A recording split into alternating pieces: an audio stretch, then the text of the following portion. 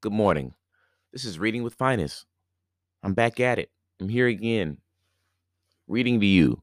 I'm reading Japanese myths today. The story from Japanese myths that I'm reading is The Goblin Spider. So jump in and listen to about goblin spiders. Enjoy yourself. Follow me at Everything's Just Fine on Instagram to see illustrations of mine. I feel like I sound different than I usually do. I'm not sure why. Maybe because I'm a year older. I'm just a day older. Just kidding. A year didn't go by.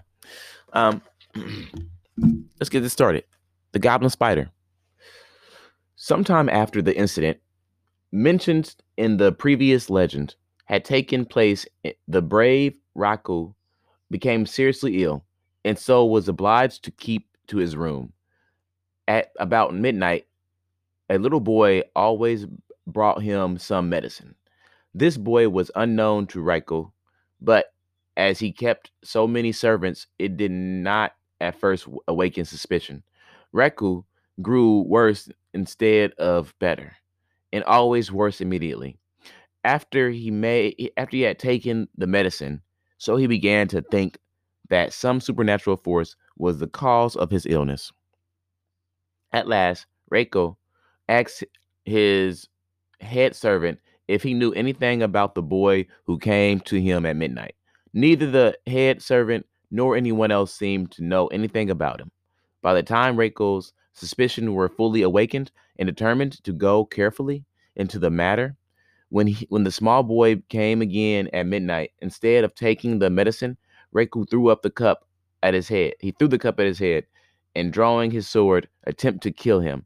A sharp cry of pain rang through the room.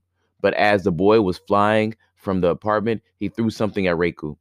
It speared outward into a huge white sticky web, which clung so tightly to Raikou that he could hardly move.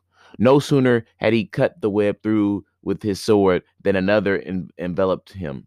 Raikou then called for assistance, and his chief retainer met the miscreant in one of the corridors and stopped his further progress with extended sword. The goblin threw a web over him too.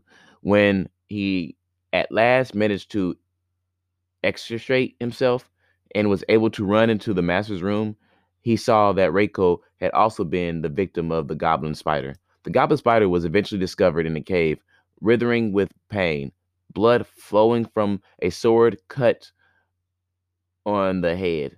He was instantly killed. And with his death, there passed away the evil influence that had caused Reiku's serious illness.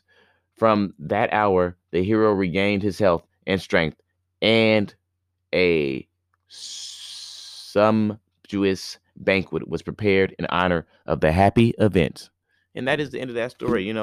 Reiku had to deal with goblins again. This one was a goblin spider. He had no clue. It was a little boy that then turned into a spider. Am I right? Asked his head servant, if he knew anything about the boy who came to him at midnight. Yes, the boy came to him at midnight. Actually was a goblin. Actually was a spider goblin.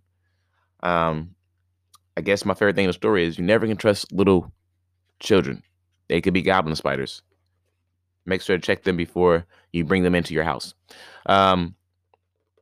Yeah, tomorrow there's another version of the story we'll be reading. So check it out. I'll be here tomorrow. Thank you for listening. This is Reading with Finest.